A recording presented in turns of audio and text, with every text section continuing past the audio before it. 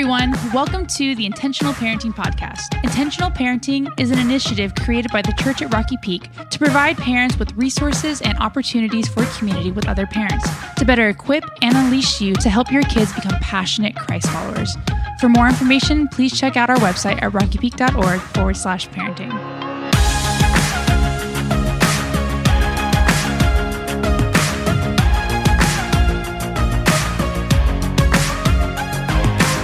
Hey, what's up, parents, and welcome back to the Intentional Parenting Podcast. My name is Dre, and we're kicking off a brand new two-part conversation today in which we're going to be talking about practical ways to help engage and equip our kids to be able to use the Bible for themselves. And to have that conversation, I've got a very special guest. I've asked a dear friend of mine who is also one of our life group directors and part of our Rocky Peak Singles leadership team, my friend, Mrs. Christy Enyart. Christy, welcome to the podcast. Thanks. Hi, Dre. Thanks for having me. Oh, it's great to have you. Now, Christy, you are a parent as well, right? Yes. So how many kids, ages of your kids, all that good stuff? Yes. My husband, Joel, and I, we have two kids, two daughters. Age is 15 and 18. One just turned 18 a couple of days ago. A legal adult. Yeah. So I guess technically she's not a kid. She's an adult. But she can be tried as an adult now.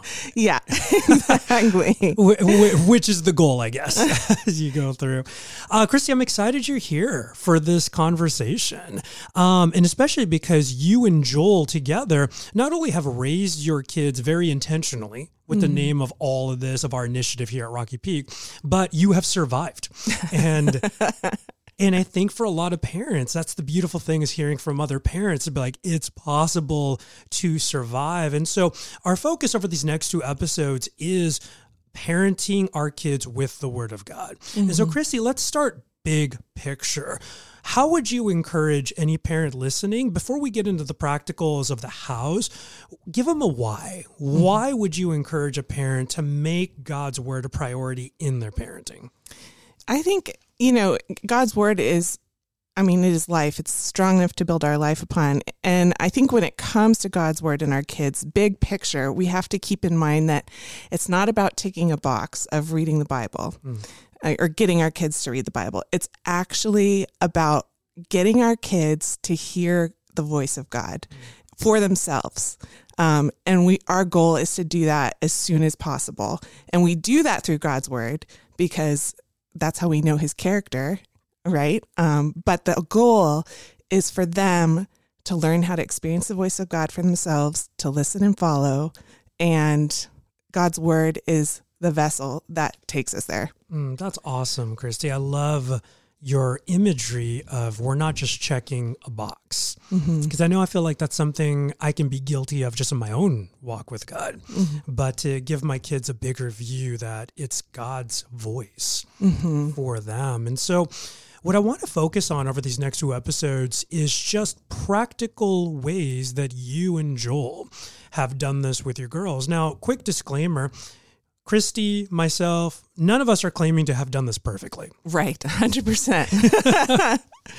But one of the reasons why I asked Christy to be here for this conversation is she has been an intentional mom and an intentional parent. And knowing her girls, I would say that they bear the fruit of that intentionality. So what I want to do in this first episode is focus on when your girls were younger. So preschool, early elementary, throughout elementary.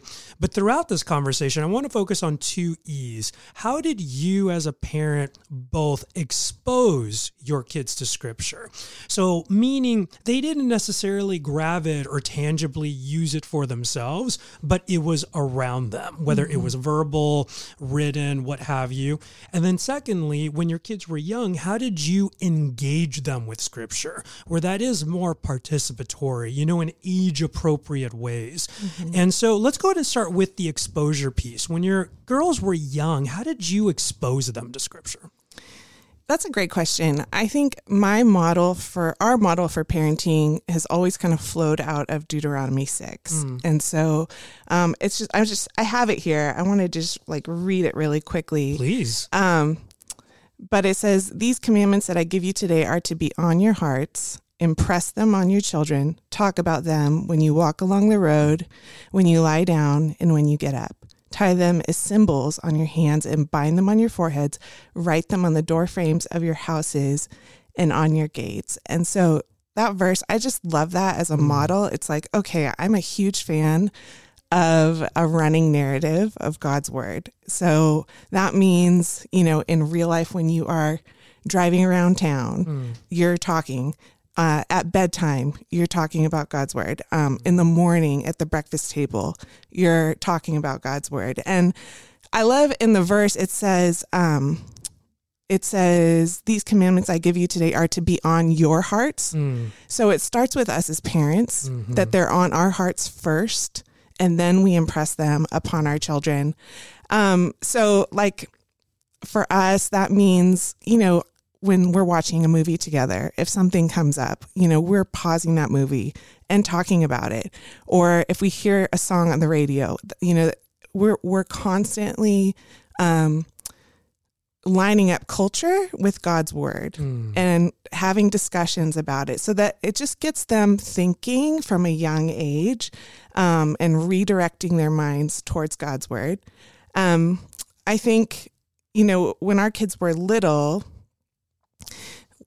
this looked different in all different forms, but I think one of the main things that I heard was a quote by Christine Caine, and she said, when it comes to God's word, a little bit over time is a feast. And so that was just kind of my method with the girls. It was just a little bit over time. Like, where are those places that I can speak God's word into them? So give me an example of what that looked like. So kind of picture your girls back when they were strapped into car seats or booster seats. And especially as any type of parent, but especially as a mom, I'm sure you spent a lot of time in the car with them. So what were some examples you remember of just bringing up God's word back when they were, in car seat age? I love it. Car seat age, I think, the first thing, when my kids were young, the YouVersion Bible app for kids was just released. So that was a huge thing. Even though my kids couldn't read, they could open that app on the iPad and it's a whole bunch of Bible stories, so it was entertainment at restaurants or, just like to have around the house. I think about just the church life. I mean, the church life is so important, whether that's, coming to church regularly as a family and making that a priority. The girls would ask Mom, what's our extracurricular activity? What's our sport? And I'm like, church is your sport. we don't have a lot of extra things because we've always chosen to make church a priority. Not that those things are bad, but for our family, if the church doors are open, we're there. I feel like we're starting a campaign to make church is your sport, a sweater or a t-shirt or a tote bag or something. So that's actually a great reminder. I completely forgot that YouVersion, for those of you unfamiliar, free Bible app, YOU, YouVersion has a kids app. And now that you just brought it up, I remember my kids are now 11, 9, and 7. When they were babies and toddlers, we did use that app as well. It's awesome. I'm sure it's even better now than when it first launched. Yeah, when we got to be the guinea pigs yes, of it. So you talked about those car rides, playing things in the car. You talked about just talking about it. How would you and Joel, again, when they were young, just bring up Bible verses at the dinner table or even in situations like with owies, to use that term, or even discipline issues? Yeah. So a couple of things that we wove into our routine. Every morning when we would wait for the school bus, we lived in Canada, so we actually had a school bus that came to our house. And I'm sure it was cold waiting for it. And it was very cold. But every day we would read the verse of the day with them. And even, I think Brooklyn was 4 when we started doing that. And it was really just, 5-10 minutes of waiting for the bus, but let's read the verse. Let's talk about it. What do you think God is saying? What does that mean? And usually, our oldest would answer and then our second, would just copy her answer, but they're learning, they're engaged. Yeah. So that was a routine that we did for sure. I think, when our kids are going through hard things at school, maybe it's like they got in trouble for something, like bringing in that healthy conviction, that healthy self-talk of, like, this is when you feel bad about something, that's the Holy Spirit just like trying to lead you into something new. And so like, it's so important that you confess that and you don't keep it inside, and just using God's word to kind of lead them into freedom. It's so hard to like say, but there's, if a verse comes to your mind, share that with your kid. Or if they're like, even if they're just going through something little, like somebody stole something out of their locker, like talk about that with them. Talk about why the Lord is about generosity or like for our girls, when they were young, sometimes they feel left out, or there's like, on the playground or whatever. And it's like, this is why the Lord calls us to love, and be inclusive of other kids. And so I think anytime that there's like a little problem in their world is an opportunity to speak God's word. Yeah, I really value that. Let me go back to the bus stop example. That's a great example of engagement.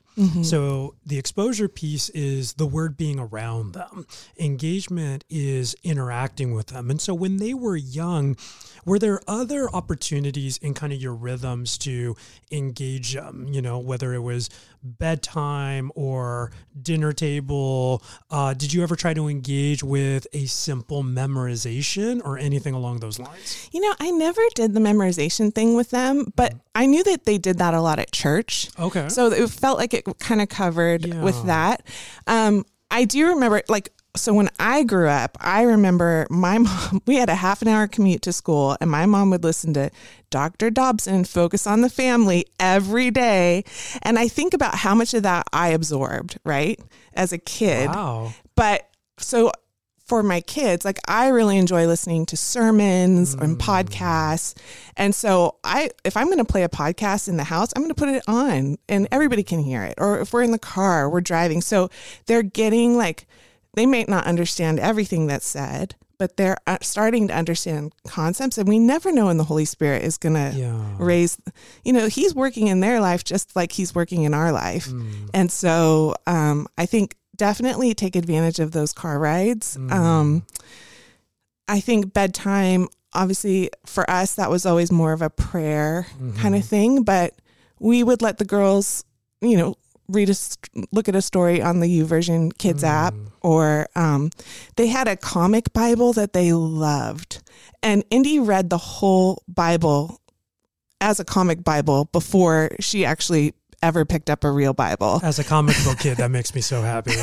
So I would say there are things that they're interested in. They want to know about the spiritual things. They want to know about deep things. Those things, they're hardwired for it. Yeah. And so all we have to do as parents is really just be sensitive to the Holy Spirit and give them those avenues, like a comic book Bible or the YouVersion Kids app, or there's all kinds of different, even spiritual books to read at nighttime. I know Louis Giglio has an amazing one. The Indescribable. Yeah. Yeah, my kids love that one. There's just so many cool little series like that. And so I think make it fun and incorporate it in your throughout the whole day, whether you're going to school, whether it's the morning breakfast table. And I think being authentic, my kids saw me reading the Bible with my friends, when we lived in Canada, every year we would do a read a Bible in a year club. And it was so fun, but they saw me do that, and so it's just that modeling of, oh, this is what mom and dad do. So when I grow up, I'm going to do that too. Yeah. I think one thing as we wrap up this episode that I want to key in on that you just talked about is the idea of normalizing scripture being a main focus in your house. Yeah.